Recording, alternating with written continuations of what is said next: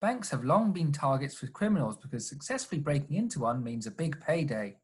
Many banks and their customers have now shifted their activity online, but while useful, it also provides cybercriminals with potentially even bigger paydays if they can hack into banks.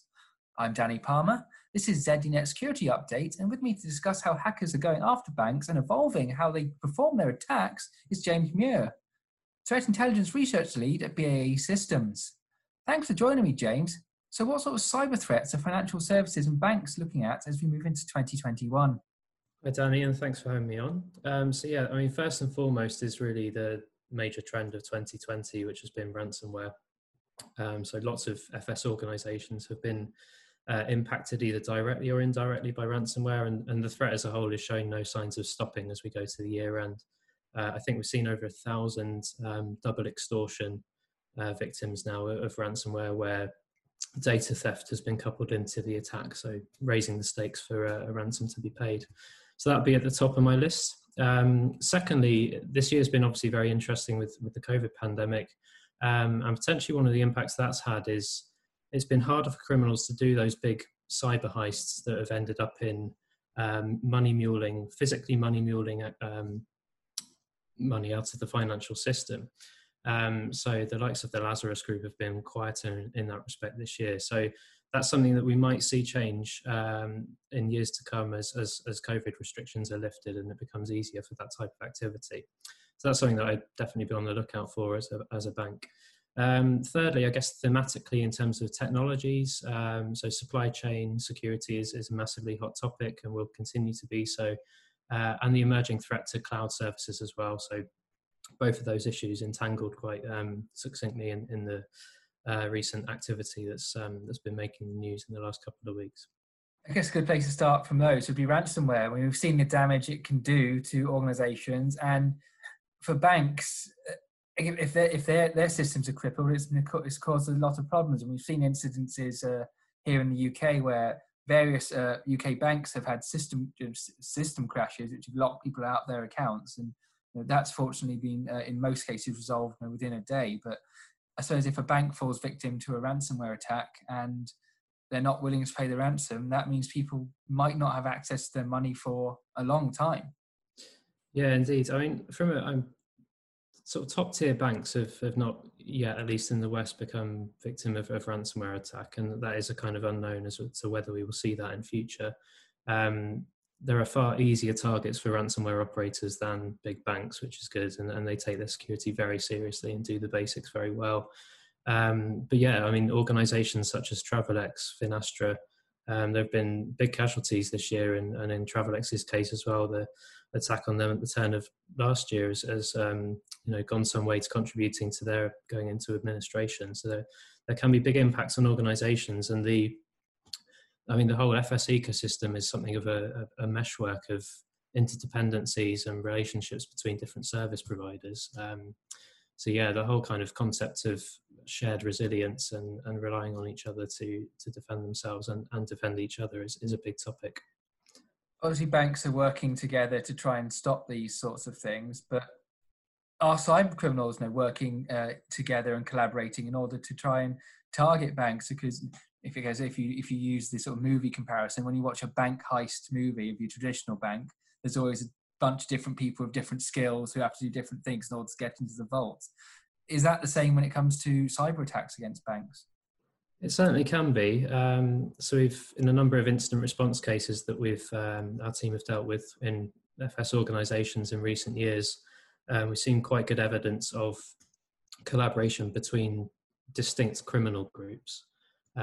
So they may know each other by some means, but they're referred to as distinct entities within this kind of cyber threat landscape. So examples such as TA505 appearing to be an initial access broker of sorts. So they do the getting in to victim organizations, then almost handing off that access to other criminal groups to then proceed with the attack from there. So TA505 have handed off access to the Silence Gang, for example. So yeah, there is a large degree of cooperation between some kind of ecosystems of criminality. That's something that we see play out in the ransomware space as well, quite frequently.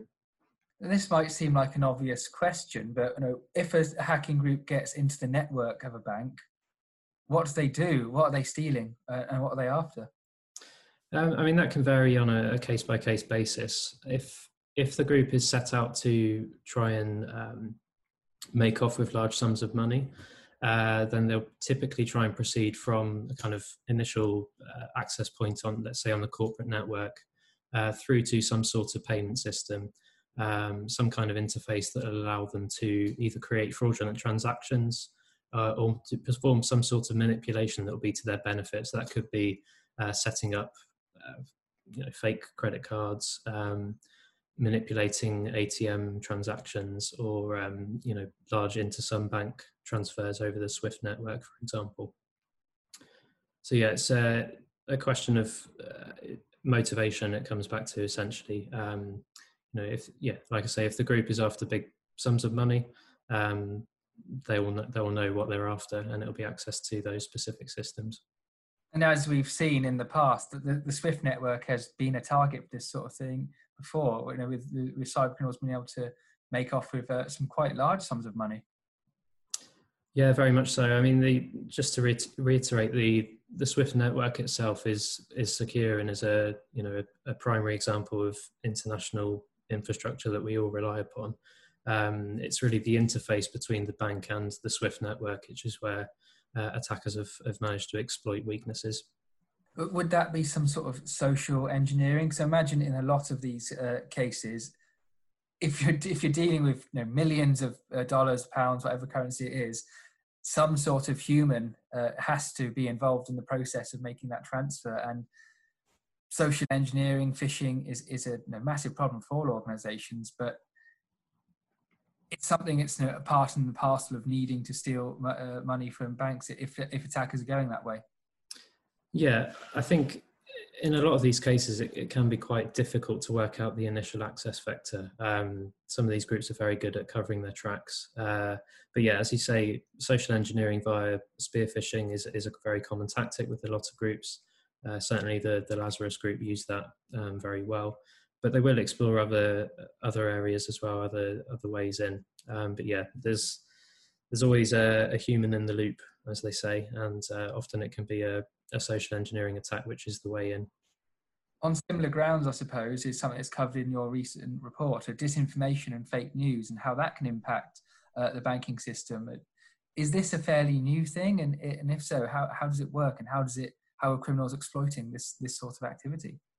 Yeah, I mean, so disinformation is as old as time, I guess, and is most commonly related to election topics and other angles like that. But yeah, in terms of the FS system being a target for it, it is a threat. It is a concern. It's quite maybe a low concern at the moment. There's been a few examples of fake news campaigns against specific banks, and it seems to be for kind of grievance rather than market manipulation. But that's certainly plausible. The way that the FS markets react to bad news and fear can potentially be exploited in such a campaign. I think looking forwards, and the Carnegie Institute have done another nice paper on this actually, is the availability of kind of deep fake synthetic media technology to motivated criminals. So we might see more kind of unique uses of that. So in different takes on the business email compromise type attack, new spins on fraud that use kind of synthetic media, and that might be, in a related way, something to watch in years to come. We've touched upon it there with the sort of manipulation and using technology to help these things along, but it's already happened, I suppose. There have been instances where voice manipulation has been used to say, I am your boss, please send just $300,000 as in business email fraud schemes, and that's something banks are going to have to be looking out for, I suppose. Yeah, as you say, there are known examples. I guess we'll just see it trend to being more within the standard toolkit that these types of criminals use on a business as usual basis, I suppose. So what can banks and other financial services companies do to try and stop themselves from falling victim to these kind of attacks, especially when the cyber criminals involved seem to be evolving and changing their tactics all the time. Yeah, I mean that's the $64,000 question or multi-million-dollar question in some cases. I think everything kind of has to be pinned on doing the basics right. I mean, it's a message that everyone's heard thousands of times, but it's worth repeating. And you can actually sort of view those basics quite nicely through a ransomware attack, if you like. I mean, there are ways along the entire kill chain of a ransomware attack that you can defend against, and defense in depth is a major topic. But I find it quite instructive to think about the start of the attack and the very end of the attack. So the start, blocking initial access or making initial access harder. So that comes down to effective patching policies, knowing what infrastructure you're exposing to the internet and making sure that's all as it should be. You're not exposing any RDP, you're managing authentication properly, etc. And yeah, as you say earlier, having good email security and awareness around phishing attacks and so on, all the way through to the very end of a ransomware attack. In the case where you are compromised and become a victim, really knowing that you can recover from such a situation is key. Having backups that are offline, testing those backups to make sure that you can respond and recover quickly is absolutely key, and is a major recommendation that we would issue in that regard.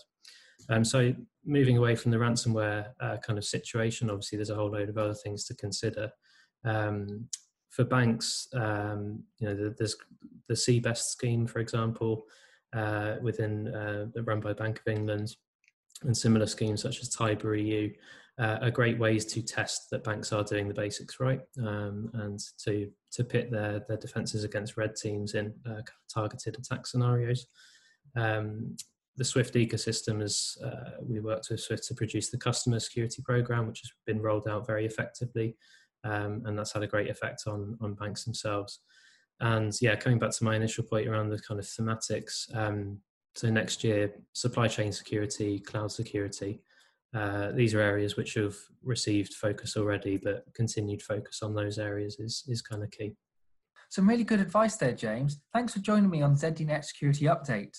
And for more advice on how you can keep yourself secure online, keep watching ZDNet Security Update, subscribe to the ZDNet YouTube channel, and of course, keep reading ZDNet. Thanks for watching.